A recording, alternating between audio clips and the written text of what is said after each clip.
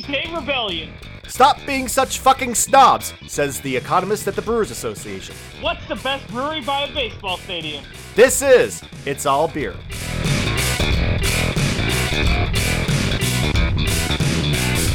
Welcome to It's All Beer, and it is apparently bring your daughter to your podcast day because we are now infecting the next generation. I'm Jeremy Jones. I'm Tyler Zimmerman. Hi, Tyler, and young Parker is joining us. Yep. I'm sure you'll hear her squawks at some point in time. If there was any doubt that Father of the Year right here, your daughter's going to hear a lot of the F word today. Yeah, probably. I mean, she's watched a football game with me, so she's heard most of those words already. How are you doing today? You actually got a new set of headphones, so that hopefully you won't randomly cut out in the middle of this podcast anymore. Yeah, hopefully this, I'm moving on up, and hopefully this helps your editing go more smoothly. Well, I mean that remains to be seen at any given time, but as I've almost just demonstrated by nearly knocking my mic over. Besides that, how was your trip? You were off somewhere again? Was up in Post Falls for a week, so that was pretty good. And then I flew back into town, and my wife and daughter, basically as I was flying in, were driving to Montana. So had a nice little weekend to myself and was bored out of my mind. But I realized I married the best wife ever because she purposely bought a beer for me while out of town so I could have on the podcast. And that beer is? The Kettle House Snowblind White Stout. So 6.2% white stout, so you get that real nice coffee flavor coming through, but nice light in color. Kettle House. I probably get about one request a month for their products, specifically their Scotch ale. It's their Scotch ale. Cold smoke. Yeah, that generates quite a lot of excitement. As even Parker is like, yeah, that one's a good one. Yeah, I think that one's overrated as all get out. Is it really? I've not had it. I mean, it's a decent Scotch ale. Like, there's nothing about it that I was upset by, but I'm like, it's a Scotch ale. I think they make better beers. I mean, the Snowblind is a better beer. But also the white stouts or the golden stouts or coffee cream ales or whatever you're going to call it, I feel are such an underserved style. See, for me, that style it's good. They're fine, but I just never know where to. It's not like there's a lot of places to explore with that style. I mean, you use coffee and chocolate, some combination of that with light malt to make it taste a bit like a stout. Isn't that kind of cool? Yeah. I feel it usually has a slightly crisper finish than just your typical stouts, but it hits a flavor I want with a color I enjoy. Fair enough. I picked up Freem's Sparkling IPA, mostly out of curiosity about what sparkling meant. I saw that one today for the first time. I feel it says, "Here's a beer that's as crisp as it is inviting, with aromas of sugar-covered strawberries, pineapple, and mango, notes of kiwi, white grape, honeydew, and guava." Freem Sparkling IPA refreshes with a new kind of delight. I'm not sure if there's a. So is it trying to be like a sparkling, like a New Zealand sparkling ale, or? It's an IPA. I mean, on the aroma, there's a very very fruity, slightly white wine, tropical fruit aroma. Does it use Nelson Sauvin? It doesn't list the hops. I don't think so. I don't detect anything that's especially Nelson. It tastes a bit like with it's got those tropical fruit notes. It's got the pineapple. It's got the mango. It's got like the stone fruit, apricot, peach. I'm not sure I get strawberry on there. With a moderate amount of bitterness, super dry finish. I'm not sure if they were. And with the aroma, I'm not sure if like this is their attempt at a brute IPA, or if it's like a cold IPA. Because there is like a crisp dryness to it, but I can't really place if that's a wine yeast dryness or if that's a lager yeast dryness. My instinct it's a lager yeast dryness, but I mean it is kind of as advertised. It's like very very hop flavored, but it finishes dry and kind of crisp. But it's a nice one. Nice. I was gonna say, I feel like so much of like the cold IPA and the brewed IPA, like cold IPA is what brewed IPA should have been. So yeah, I could see that kind of running those similar lines. And our top story was something I wanted to talk about. That something that unfolded while you were gone. I was in town for this. Oh, were you? Okay. So it all started to kind of happen a few days before St. Paddys Day. Okay, well then I'll be interested because I've been kind of collecting stories from my salespeople and some from delivery drivers. This is going to be as close as we come to like an It's All Beer exclusive story, right? Except for without any journalistic integrity. It would have been nicer to actually see if anybody would go on record. I had this plan I should like call some people, like see if people would go on record and like actually make a story out of it. And I didn't do any of that shit because it turns out it's hard.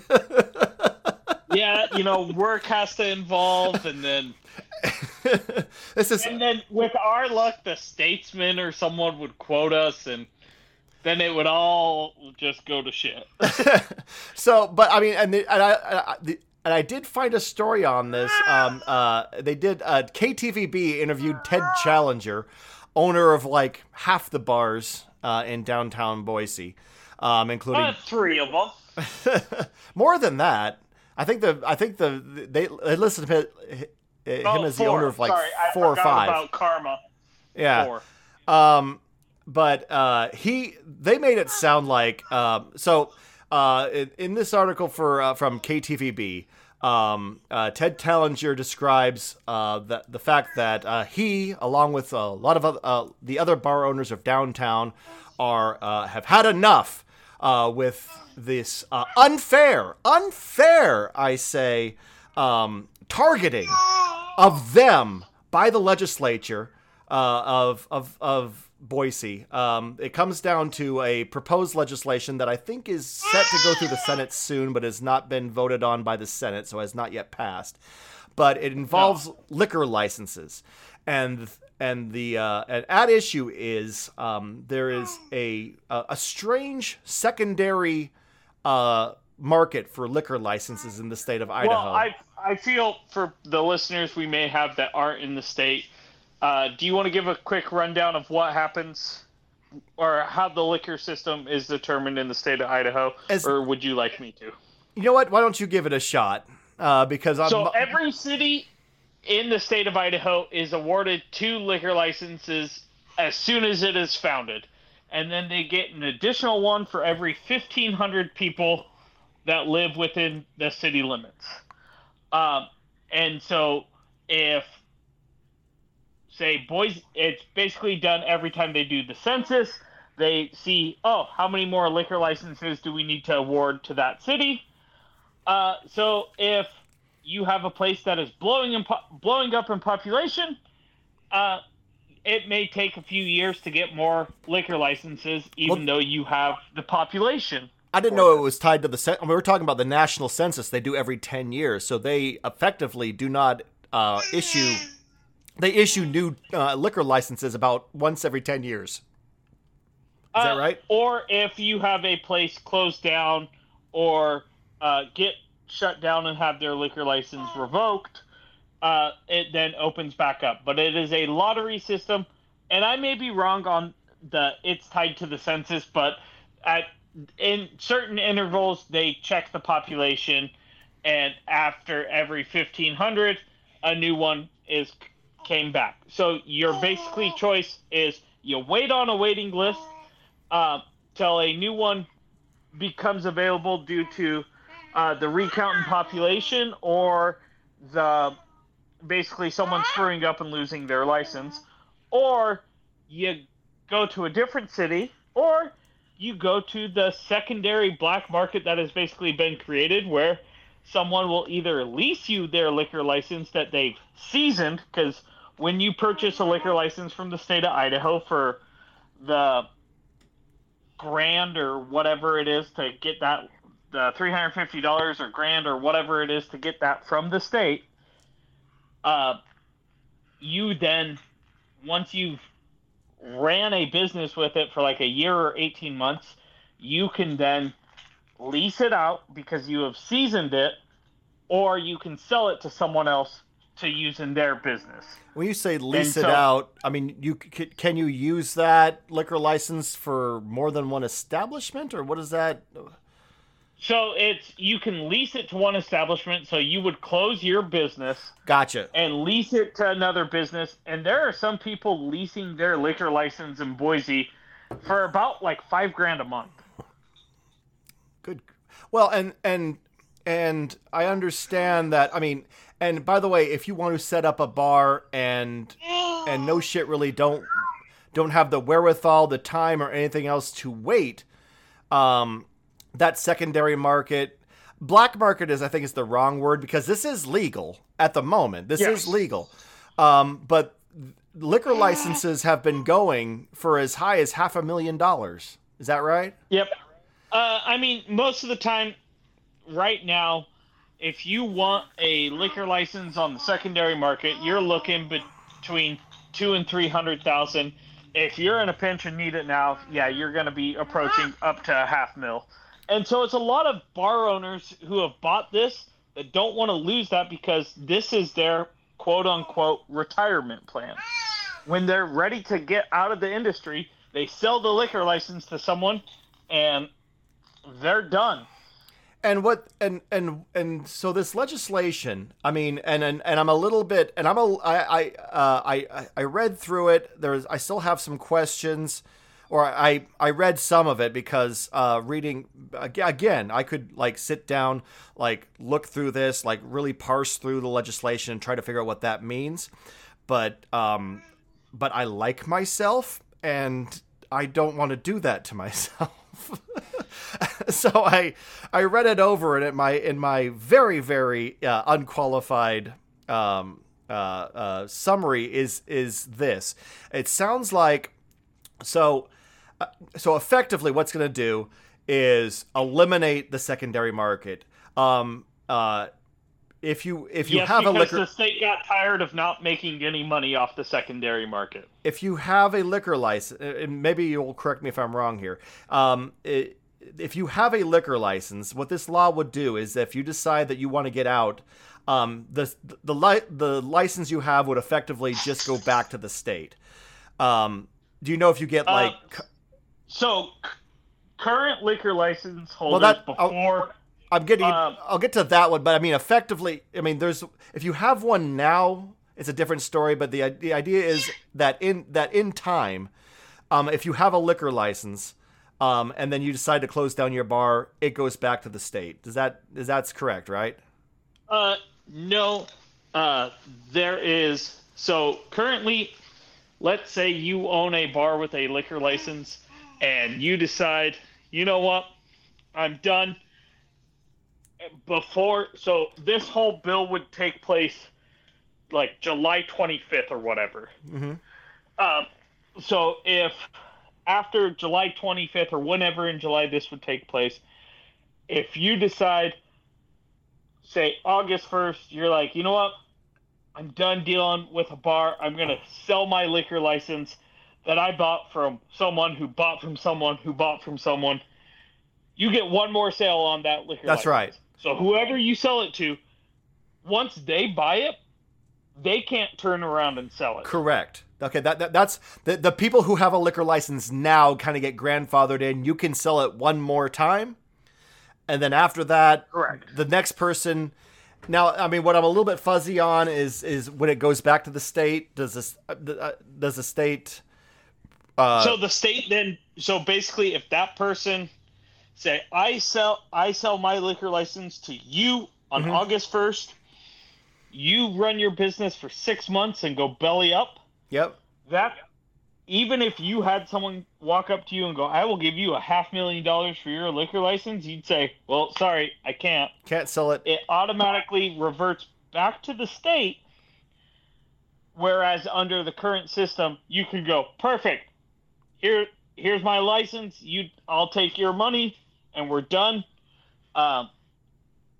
But now it goes back to the state, and then whoever's next in line gets that for the price you have to pay the state for a liquor license. And then after that person can't sell it again. Once that third person, that person can sell it one more time. So you can sell a liquor license. The way I kind of understood it is that again from my unskilled reading of the bill was the selling it once was just for current liquor license that were out. Once the idea was, I would have to double check because my understanding was when it's issued from the state, they can sell it one more time.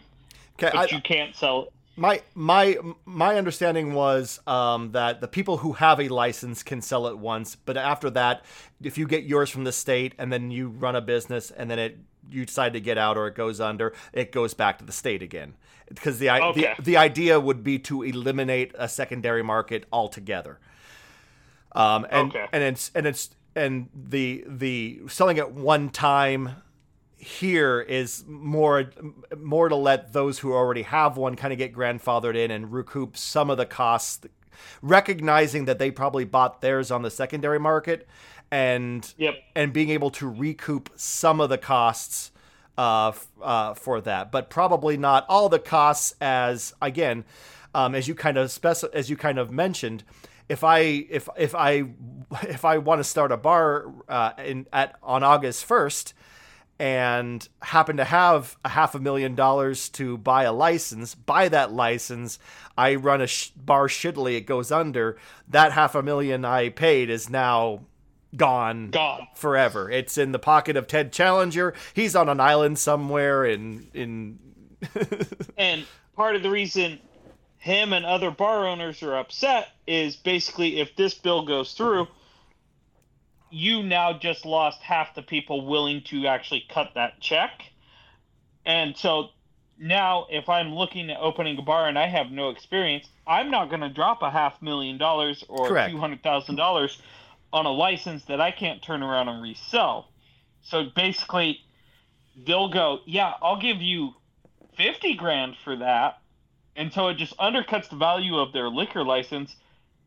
And basically the only people that would be, because you get one sale, the only people willing to pay the price that a lot of these legacy bar owners would want would be corporate chains trying to come into town that need liquor.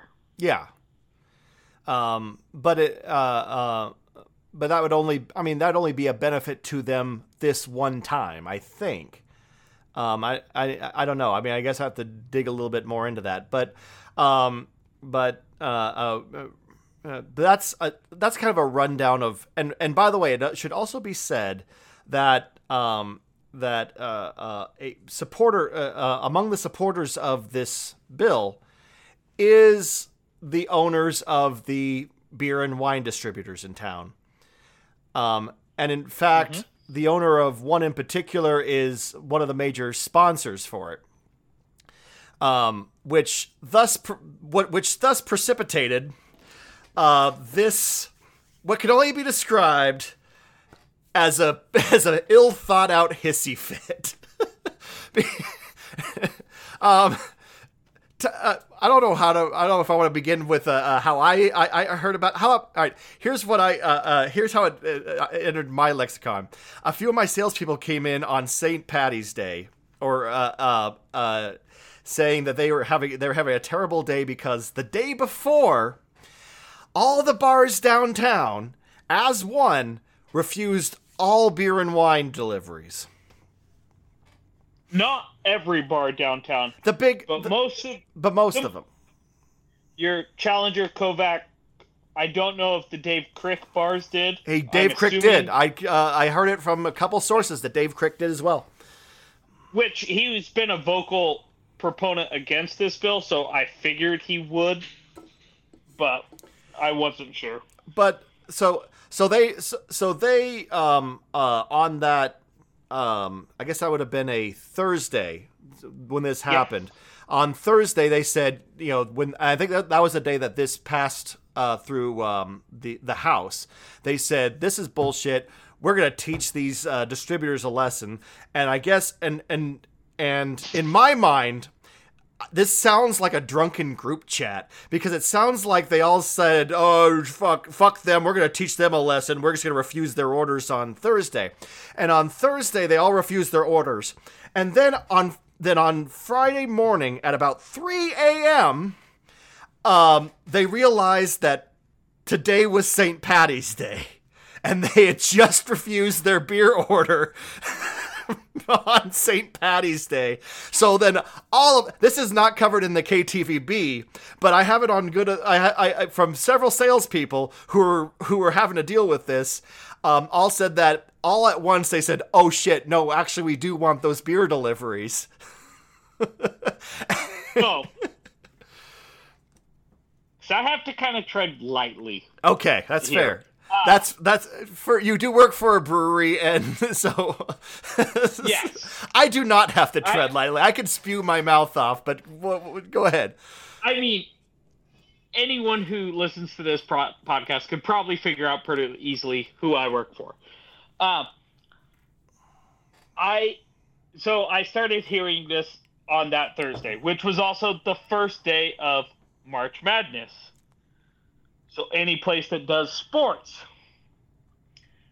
Also, that was downtown, a part of this refusal, then had to refuse beer to stock up for a weekend of college basketball and St. Paddys Day. Not the greatest timing, or the best timing, but we'll get into that later. So I was like, you know what? Let's figure out if this is actually happening. Let's go. I knew one of the bars. I have a pretty good relationship with the bar manager.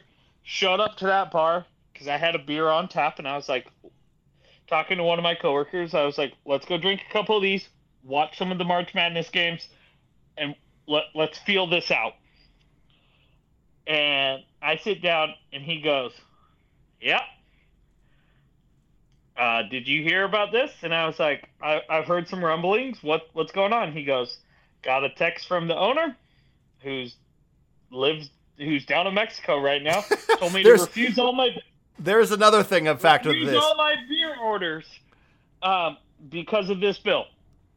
He goes, this fucking sucks because it's St. Paddys Day weekend. We have a partial keg of Guinness. He goes, and at the end of the day, he goes, if we don't have Irish car bombs on St. Paddys Day, guess what? They'll go somewhere else. He goes, I get why they're trying to protect the value of their liquor license. No problem with that. He goes, I get why the distributors want more people to have liquor licenses, because more liquor sold means more beer's probably going to get sold, which means they make more money. Also, one thing I never got with this whole thing, it's the state trying to pass this bill so they get a cut and basically eliminate the secondary market. Well, the state runs all the liquor that goes through this. So when Ted Challenger said in that article, I'm going to try to convert everyone to liquor, I was like, so you're going to fund the state and further prove that they need more control over this. Well, so I think it was directed at a couple of people, a couple of the higher ups in beer distribution because and the one I think I know he was directing it at also is one of the largest liquor brokers in the fucking state. it's that guy, yes. Yes. Also owns a coffee company. Yeah. So I'm like, you taking the beer and refusing it, and then turning around and just buying more liquor, still puts the same money in his fucking pocket. Well, I mean, listen, no part of this was well thought out, okay? I don't think anybody... the critiques I've heard across the board, not one was, you know what, it was a really well thought out, well put together protest, and I understand what they're saying. Because when you hit it at a couple of things. Number one, it's targeting the beer distributors. Their response was like across the board, or at least from I understand, I understand Hayden, I believe Craig Stein. Don't know about Stein, but I could probably get an update. Stein got refused. Well, no, I mean not, but they all got refused. But I believe it was Hayden, Craig Stein, Idaho Wine Merchant. When they got like last minute texts saying, oh shit, no, actually bring that beer down, their response was no. Go pick it at will call. Yes. We will sell you the beer. Stein had the same response. Okay, I figured Stein would, but I don't think I checked with all the owners of those distributors are all members up at one of the country clubs. They all meet up. I was going to say, they're all going to take the same approach. Let's be real about what this is. This is about big greedy bastard versus big greedy bastard, okay? Yes. So when I was talking to the bar manager, he's like, you know the fucking shitty thing, Tyler? He goes, the only people who are going to get fucked are the sales reps and the bartenders. He's like, because when they decide to get over this and say, oh no, pull it in, I'm going to have to run around trying to pick up all this shit, or we're going to be trying to fucking get this shit in so we don't lose sales. He goes, or we're going to lose sales, and that's coming out of my pocket for tips. Mm-hmm. And then, like, I knew a beer rep who had an event at that bar that night for the kickoff of March Madness. And her kegs got refused. Not good. But yeah, I mean, this, and you, the other thing you hinted at is like, a lot of this came down from the owners, who, it sounds like they had all fucked off. They were all somewhere else. Again, it sounds like a drunken group chat. Mm-hmm. That they weren't on the ground, and they said, "Oh, this will teach them a lesson." Of course, it didn't. All it did was, and the article came out after the fact that and listen. I worked in television news. I understand why KTVB did the story the way they did, because they're owned by Sinclair. They don't have time to actually do this story. They have just enough time for Ted Challenger to call up and say, "I got a story for you," and send a crew down, talk to Ted Challenger, get some video of his bar, run back to the station, and try to churn out a story. So, I mean, television news fucking blows. So I don't blame the KTVB so much as, the system, but it was adorable how he tried to make it into like, yes, we are taking a stand for this. Yeah, and nothing really happened from it. Not even the thing is, my problem, they've tried making different ways to make it easy to revamp this, but rightfully so, the bar owners who have a liquor license, because a lot of them had to pay an extraordinary price to get it, or waited on that list for years and years and years. I think the average wait's about 7 years on the list to get a liquor license. Well, no. I mean, now on And that, so now I get you want to protect it and you don't want to reform it and waste your investment.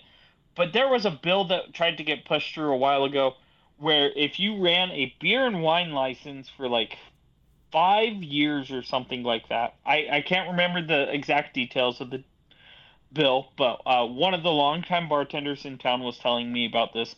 There was a bill that had got proposed. If you ran a beer and wine license, which anyone can get, there's no restrictions on those, without any infractions with the state for X amount of years, it gave you the automatic option to upgrade that into a liquor license. And most of the big bars in town rallied against that and got that shit shut down. Mm-hmm. And I'm like, that's the reform we need. Not changing up the secondary market. If you leave the secondary market in place, but say you run a beer license for 5 years without any infractions, and we'll let you buy a liquor license, doesn't matter the quota. Guess what? The secondary market's going to cool off. You're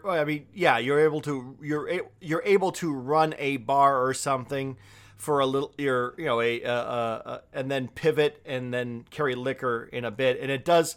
That would be a good one because it would prevent, a lot of the practice that I understand is happening, where you'll have somebody come in, spend a lot of money for a liquor license, season it, as you called it, run a bar for 6 months, just long enough to be able to sell it to the next person, and essentially just... It's a year or 18 months they have to do it, but yeah.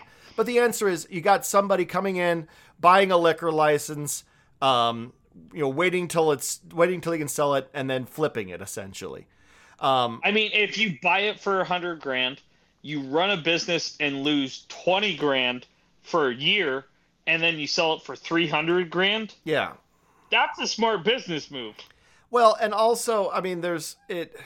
Now, my only problem with this is like this bill. It might help the wait time in the lottery system, but I don't think it doesn't fix it. It doesn't fix it, because now you're just sort of waiting for somebody. Some more liquor licenses will come on, but you're still probably looking at as long a wait.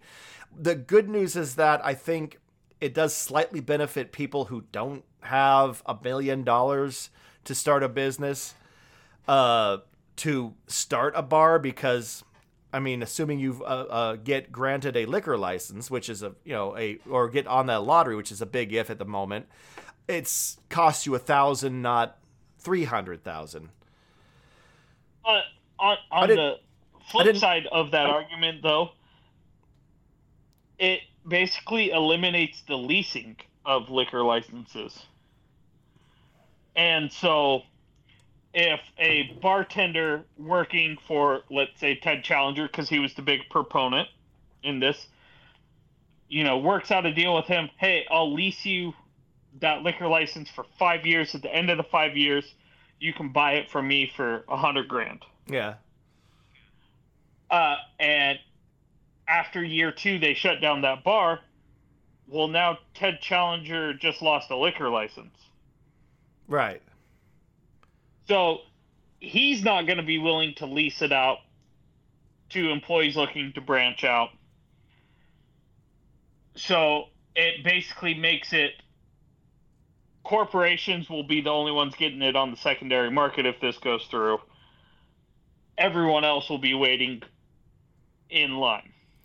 And the big thing that doesn't really... the legislator was talking about is they're like, we don't want speculators coming in and buying it, or we don't want corporations just being able to cut the line. And I was like, you guys did nothing to stop the cutting second of one. Line. Yeah, and no, there's especially if anybody can sell their liquor license once, then that does nothing to eliminate the ability for any corporation to come in and go, okay, yeah, $1 million, we've got that somewhere, yeah.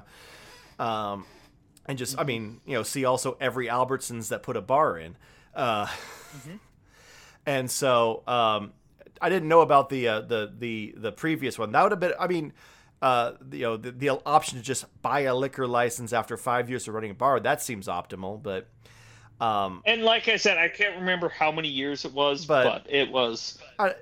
It was something like that. Like give someone that, so it allows them to start at a smaller scale, work their way up, and then if they've successfully ran it, they can adapt it and make more money instead of having to just wait. Because also, once that license is issued in Idaho, it's like 90 days or 6 months, you have to have it in use in a spot.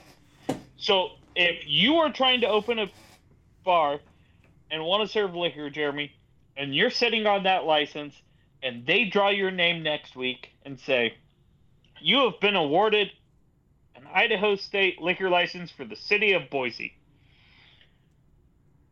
The clock starts now to have a building and have it within use where you are selling liquor within 90 days. That's fast. Although it does explain some of the bar openings I've been to. Yes. So I'm like, that, yeah, I get you don't want them to just hold off and never open, and then you now have to resell it again. But also, you basically created this system because the state of Idaho law says you have to try to encourage temperance wherever you can. You've created this system that only really works for corporations. I mean, there's the whole part about. I mean, therein lies the great stupidity of this. Why are you eliminating liquor license in the first place? Well, we don't want people to go get drunk. Well, they're still going to do that. They're just doing it at the place with the rich people are, or the. Mm-hmm. I mean, you've not. They're just making a handful of people rich. Yeah, which is you got your. That's exactly what you were actually going for. So, I kind of want to move on. We've already spent almost half the show on this alone, but yes. But it was stupid and it's kind of entertaining. Yes, Tyler, it was a big thing. So. What do you got next for us? Well, if you're a Montucky Cold fan and you ever thought, I want my face on a beer can. I do not. Do I have the deal for you? They are running. Nobody wants to have a beer with this on it. This because you're looking like, I hope this makes me sexier. Oh dear God, what is that on the can? Am I gonna look like this after drinking the beer?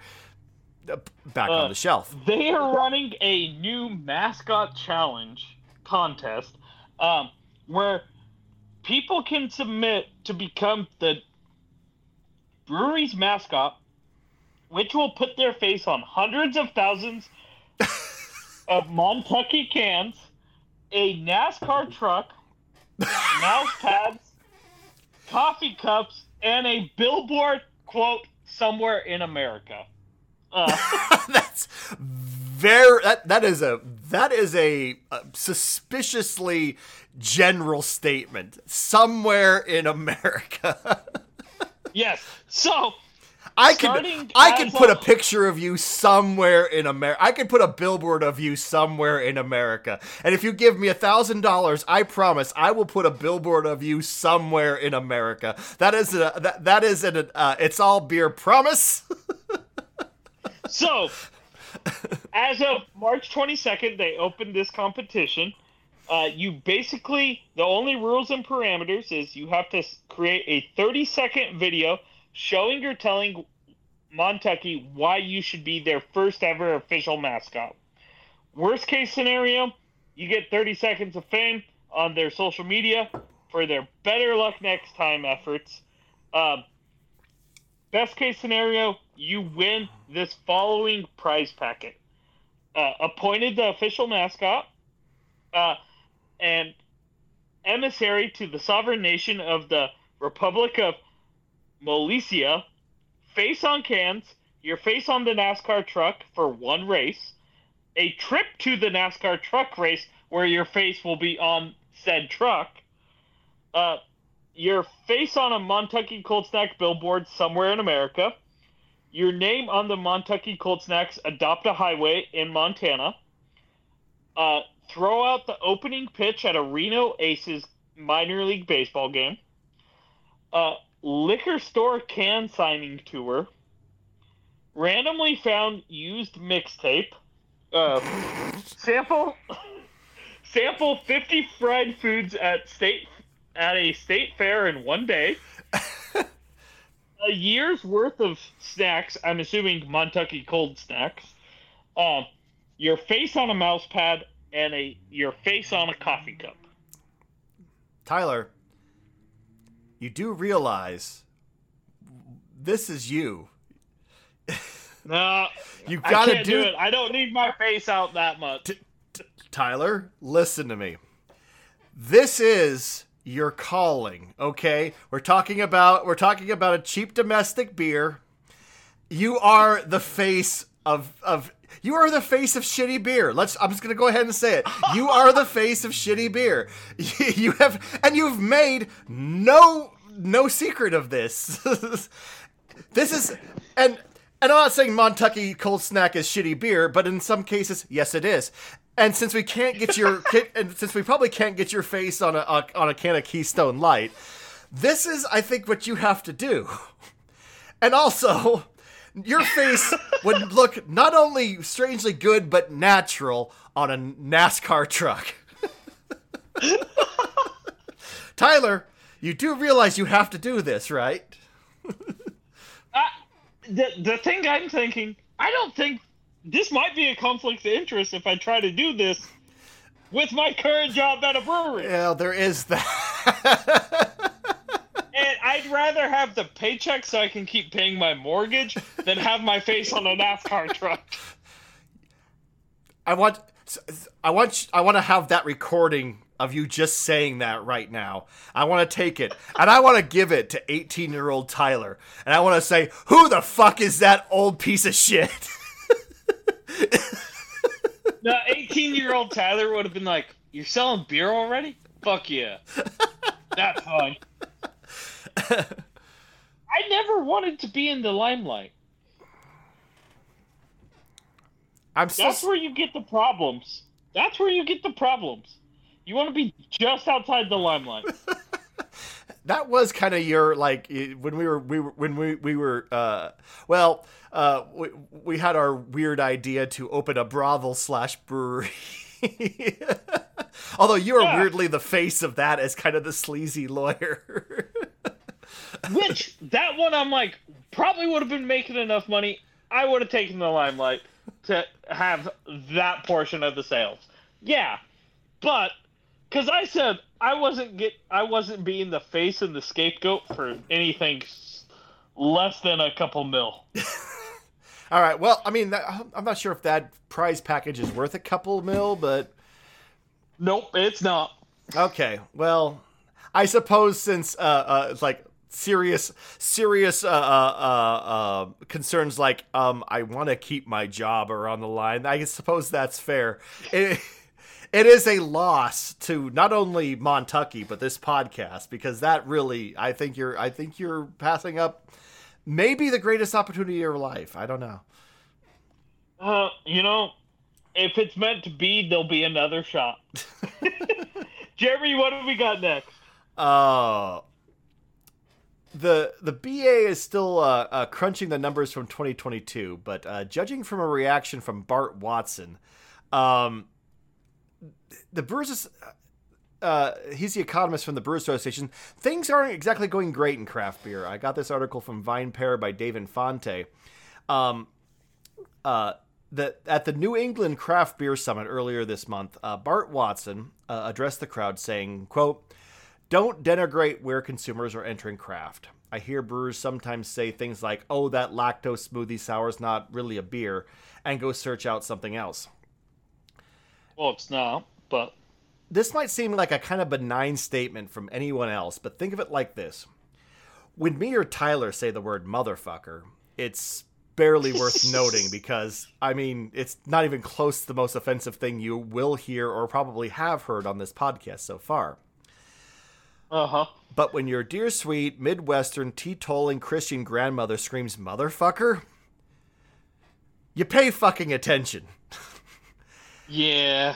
Bart Watson is very much a numbers nerd. I mean, he rarely speaks outside of, well, here's what the numbers say, here's what and here's what here's what the numbers say, and you can take that as you will.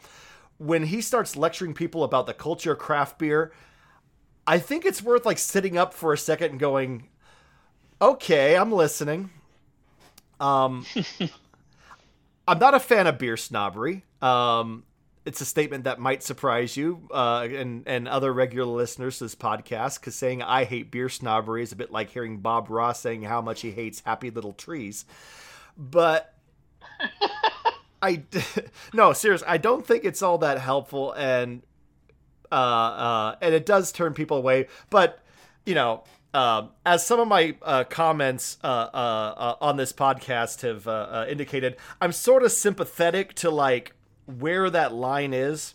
So I want to try something here. I want to have a debate on this. But the problem is, like, I think you and I are probably very much of the same vein when it comes to like our opinion on how this goes.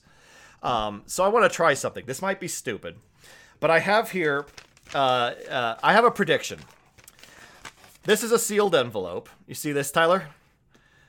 Turn it the other way too. It's just so I can verify it's sealed. It's just a sealed envelope. All right, I'm gonna put it over here. Hold on one second.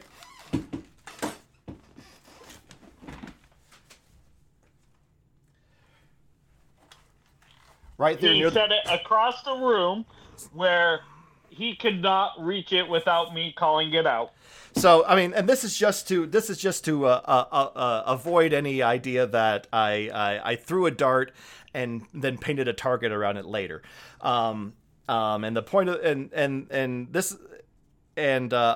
point of this is because what's going to happen next is I'm going to take a position right now.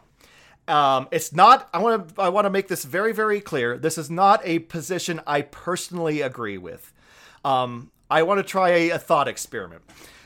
This is not a position I personally agree with, but it is one I am going to take for the purposes of this debate.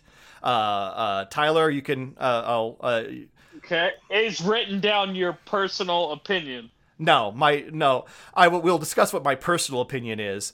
What's written down is basically at some point in time, if the conditions that I think might be met are met, I will stop the debate. I will go open the envelope. Okay. All right, and so here's the position fire up. Here's the position I'm going to take for the purposes of this debate. Lactose smoothie, sour, hazy, lacto hazy IPAs are not real fucking beer. You should stop fucking with beer like this. And by the way, if you are a brewery producing, especially like these slushy sours, lactose sours, you are not producing real beer. You are in fact destroying craft beer. If you are producing like these like overly flavored dessert stouts, you are also destroying craft beer. And if you are patronizing any of these places, you are destroying craft beer. And so if you care about the craft, about this industry, and about about the culture involved in it, you cannot just reject it out of hand. You must fight against it. Okay. And Tyler's like, and I'm on board. What's your point? No, actually, I am not. Okay, well, then your rebuttal, sir. So, my rebuttal would be, let me say, I'm not a huge fan of fucking packing it full of more fruit juice than fruit juice, and packing it full of so much lactose you have to fucking take insulin to finish the pint. But the nice part, craft beer has always taken the approach where we are here to serve the flavor you want to drink. So, in the ethos of craft beer, it is a diversity of flavors and styles. So, if you remove pastry stouts, slushy smoothies, you're removing part of the ethos. So if people are there wanting to drink that and enjoy that, why I may not be a fan of it, good on you. That is still making beer.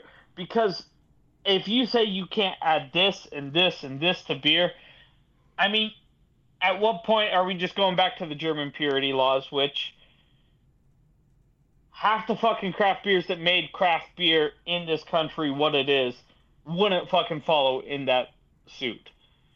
So, I mean, fuck, I'm drinking a coffee beer for goddamn. Like, if we take out adjuncts, at what point do we have to stop taking out adjuncts for it to be considered beer again? There's a lot to address there, but I want to hit that point right there. Okay. There is already guidelines for this. All right. The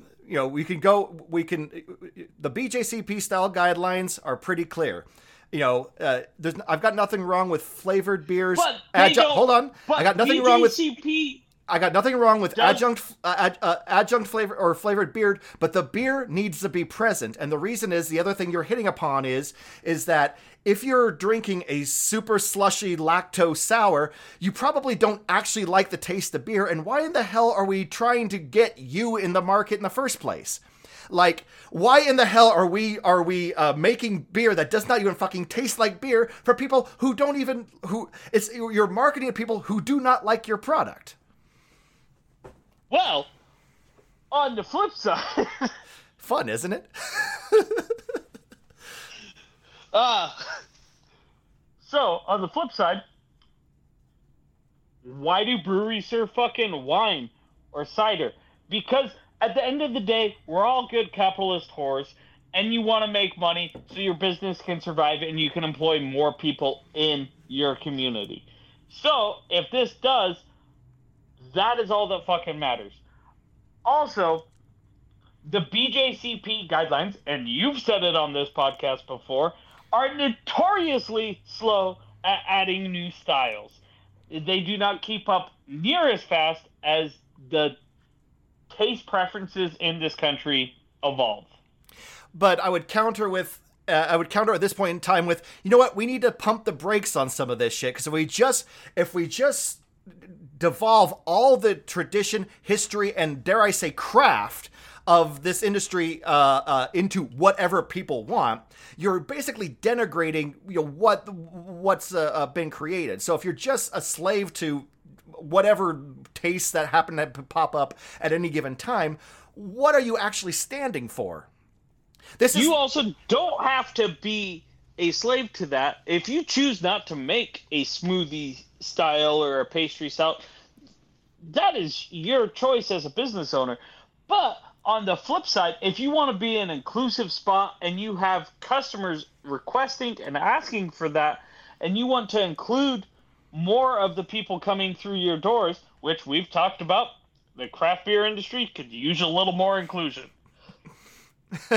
You will then start adding those styles, and in return, seeing a better return on investment. But I'm not against inclusion. The thing is that the industry should be for people who like beer. It should be for people who like and enjoy beer. If you're not a fan of beer, why are we? This is by nature a niche product. It is. I think the Germans would have said only a certain type of person likes beer. So that's what it sounds like you're saying. And right scene. I'm gonna go get the envelope. Oh yes. When I kept pushing and you just didn't respond, I was like, okay, there's gotta be. All right. Not quite where I thought it would go, but I don't know if you can read this, but because it is in my chicken scratch. It'll see if did my prediction. Was my prediction correct? Drop it down a little. Jeremy will shut it down when Tyler sounds like a Fox News host or similar. And there we go.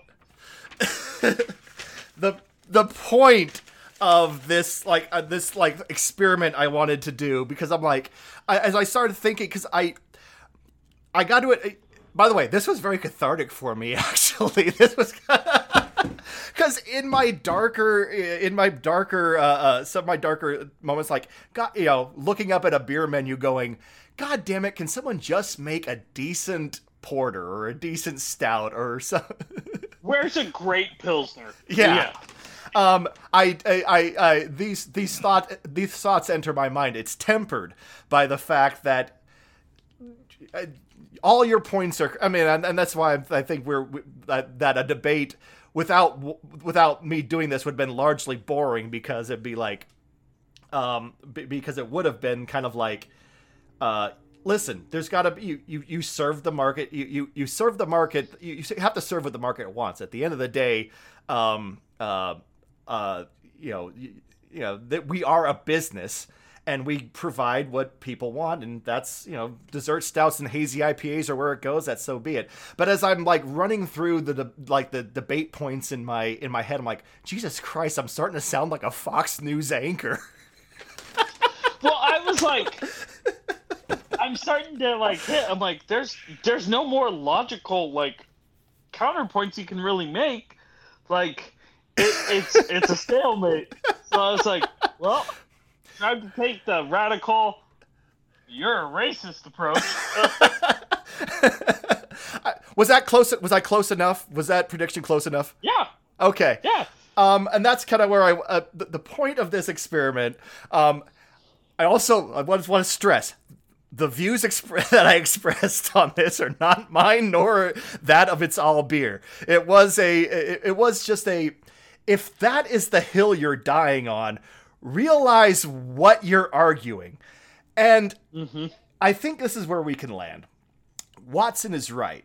And it's not so much, listen, if you want to make a brewery that specializes in slushy by the way, I also want to point out this little nugget.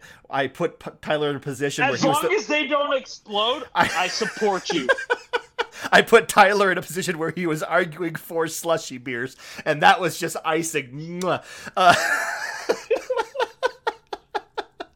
Did you witness like the pain on my face? I did, and it was as sweet as honey. Being like, well, I mean, yeah. If you want, if that's what you specialize in, go for it. If you, on the other hand, you want to make a brewery that specializes in like classic styles, and that's where you want to push your business, go for it. But I think but just don't be a self-righteous prick about it. I mean, essentially, don't be dicks to each other. It just isn't helpful.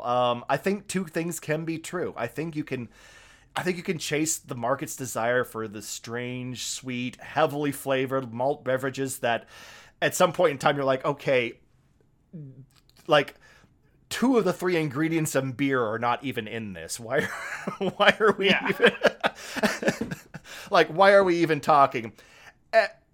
You can still do that and still, be adhering to, I guess, what you would call the ideals of craft beer or whatever the fuck that is. I mean, I think the kind of puritanical zealotry that you just heard me exhibit is just as stupid as dumping a truckload of Frankenberry cereal into a mash tun on Instagram. But be nice to each other. And actually, I had one more thing. I was reading a book about religion and politics because I hate myself. But they mentioned that the height of American religiosity was about 1954 at the tippy top of the Cold War.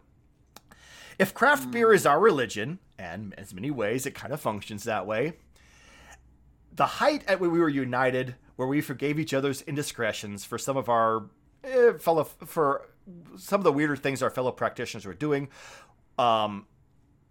especially when they were doing so to appeal to non-beer drinkers, or at least especially like people, the lover of domestics. We did that. We forgave them because we were united in the face of a common enemy. And that enemy, as if you heard the last episode, is kind of in retreat to song. But without a common enemy, I can't help but wonder if there's some sort of beer schism is waiting for us. We're going to have the Puritans who only make and drink BJCP styles and who are loud about that fact. And by the way, and also only those that were approved before 2021 that didn't include hazy IPA. And there will be those that are making barely boozy fruit punch and do so while visibly urinating on the printed copy of the Reheitsgebot. And then everything in between. Neither of those streams is ideal. Although, given a choice between the two extremes, give me the people dumping lactose sprinkles, sugar, cereal, donuts, and fucking unicorn jizz into a mash tun and see what comes out, because that seems like more fun. Also, if you have unicorn jizz, I'm curious how that presents in a beer. Tyler, what do you have next? Well, to honor spring or MLB's opening day today, there was an article by the Hop Culture that talked about the best 3 breweries basically by every major league ballpark. So I figured we'd cover a couple of these. There were a couple points I wanted to bring up. Kind of the criteria they went over was proximity to the ballpark and their reputation for making great craft beer. So a little subjective, especially since they said it wasn't necessarily in that order. In some of the bigger cities, they went with the closer option over the better beer option. In some of the smaller markets, they went with the better beer option, even if it was a little further. So, to take you through a couple, I'm going to take you through the Atlanta Braves, the Seattle Mariners, the Colorado Rockies in Denver, and then we'll go with, just to keep it kind of regional here, we're going to go with the San Francisco Giants. I was about to say that you're going to go with the Seattle Mariners, but okay. I said the Mariners already. Oh, you did? Well, then it's pretty much regional already. So, I felt 4 was proper. Fair, okay. So, the Atlanta Braves in Atlanta, Georgia. Reason I picked this, I got a friend that lives over there. Excited to go see. And there's a couple breweries I really love over there. So they broke it down with their first place was called a home run, second place called a triple, third place called a double. So basically, the best hits you could get kind of broke down that. So the home run was Firemaker Brewing Company. It's a 12-minute drive from the Brave Stadium. And according to USA Today in 2021, they were the number 2 best brewery in America. They are considered a must-stop in Atlanta and make a lot of their beers pretty down-to-earth. They've got a 4th Down Amber Lager, Chattahoochee Tea Southeastern IPA, so it's a IPA meets sweet tea. Keep 12 taps on tap. Their triple, which is one of my favorites in Georgia. I got my coworker hooked on them at GABF when he was like, wait, you want to show me a brewery from Georgia? How good a beer can they actually make? Tries it and goes, holy fuck, this is great beer. Monday Night Brewing. Very much a fan of the show, yes. Yes. So they started off having basically a little Bible study. The 3 got to know each other and started brewing beers on Monday night. And then decided, let's open a brewery. And they opened a brewery in 2011, and it's taken off. And recently they were named one of the 5 best breweries in Atlanta and a top stop when spending 48 hours eating and drinking in Atlanta. Now, the third place one really grabbed my attention. It's Inner Voice Brewing. The founders used to work at Monday Night, as well as a couple of other breweries. But the thing that got me is in their tasting room, they have a self-service coal station. Like where like traditional German, like where they serve it in like little glasses. Yes, and it says right below that, is this German tradition becoming a trend? And I was like, I need to find out about this tradition, and I think it needs to be a trend. Because Fuck hazy IPA, self-service Kolsch. The whole idea is that it's self-service in small glasses because Kolsch is best served and consumed cold. So that way you are constantly drinking like this super cold, crisp Kolsch that's freshly poured. Mm-hmm. So, next we're going to the Seattle Mariners in Seattle, Washington. The home run was Here Today Brewing, about a 7-minute drive from the stadium. I had never heard of them. Have you? Nope.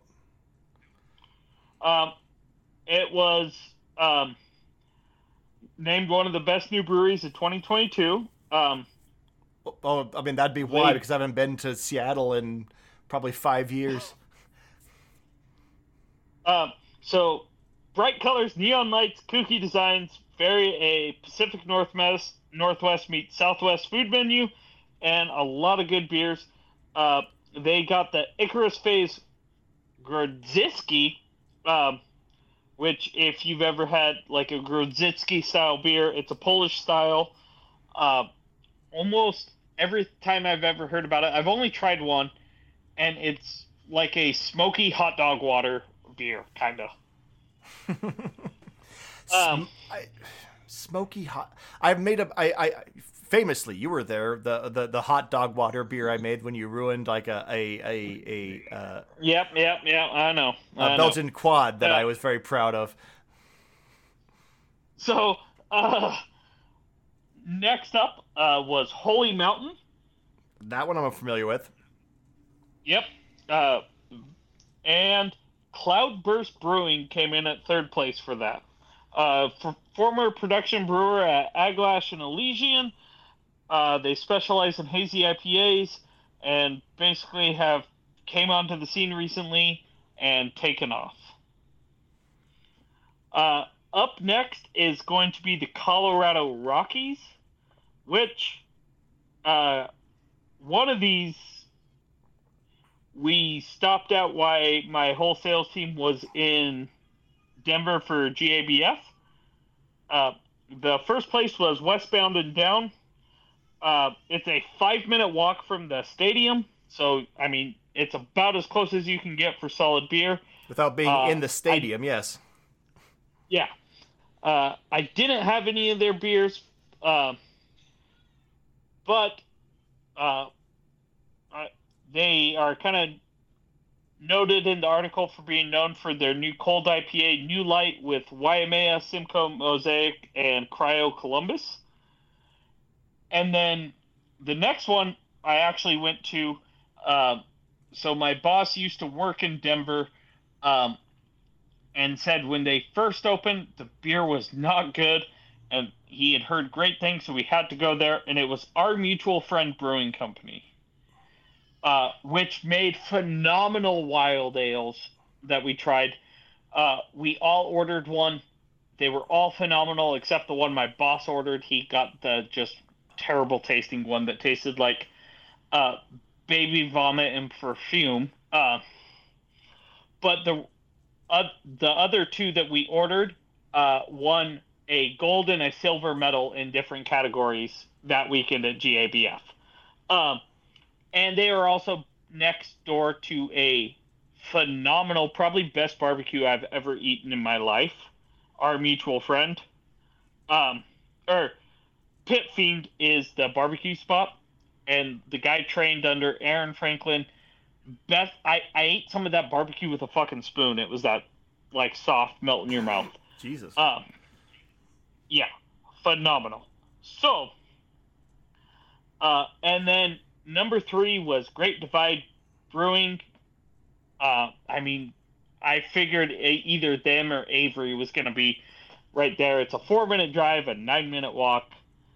It's one of the OGs of Colorado craft beer. It was kind of destined to be there. And then got to hop to the final one, which was the San Francisco Giants, which where is... Where the fuck are they on this list? Please wait while Tyler tries to find that part in the article. Well, I even have hyperlinks, and I'm fucking missing it. Find the part in that article and read it to us. Come on, Tyler. Well, fuck it. We're sticking with the Bay Area and just going to Oakland Athletics. Then. Okay, fair. So, home run was Drake's Brewing in San Leandro, which, been to this spot, fucking fantastic beers. Drake's, that was the one I'd never heard of. You're like, yes, you have. Yes, you have. Yes. I still haven't heard of the them. Flyway Pills, Apocalypse, Hazy Double IPA, a lot of hop forward beers, phenomenal. Some wild ale, some barrel aged stuff they do as well. Second place came in at 21st Amendment, which still kind of sad we don't really ever get them in town anymore. Hell or High Watermelon. I still get people calling every summer to say, "Hey, you gonna get that beer in?" I'm like, "Oh, I wish I could." Oh, same. But yeah, and Parker looks like does too. Oakland doesn't get a third place. Oh, that sounds that sounds like a proper way to end this. Like, and Oakland, yes. Oh, Oakland, you'll get a third place. I'm sorry, Oakland. You're the place where the poor people have to live, and that's on you. Work harder, Oakland. Maybe you'll deserve. Even your fans don't want to show up, so why would we give you 3 full breweries? Yeah. Tyler, do you have anything else for us today? That is it for me. Well, this has been It's All Beer. If you heard my purity law beer rant in the middle of this without context and want to send us an angry email, you can do so at itsallbeer@gmail.com. We're on Twitter, Instagram,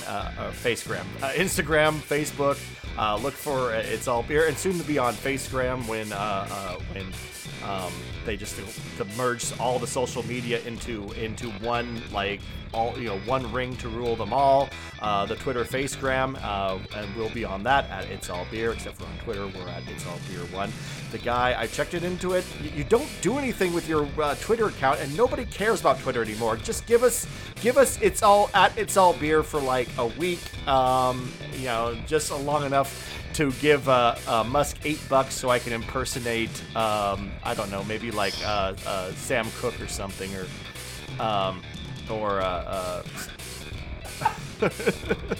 James Watt. Or James. Oh, even better, yeah. So I can impersonate James Watt for just write these long like screeds about how about like love letters on roofs. Just love sonnet on roofs. Rooftop erotica. That's. And you can find that coming soon. It's All Beer 1. And if you like the podcast, you can leave us a rating on Facebook, on Instagram, or Jesus Christ, on Stitcher or iTunes, or I don't know, maybe even Instagram. I don't give a crap. Look for us there. And that'll be quite enough from us. I'm Jeremy Jones. I'm Tyler Zimmerman. I'm gonna have a beer. Have fun.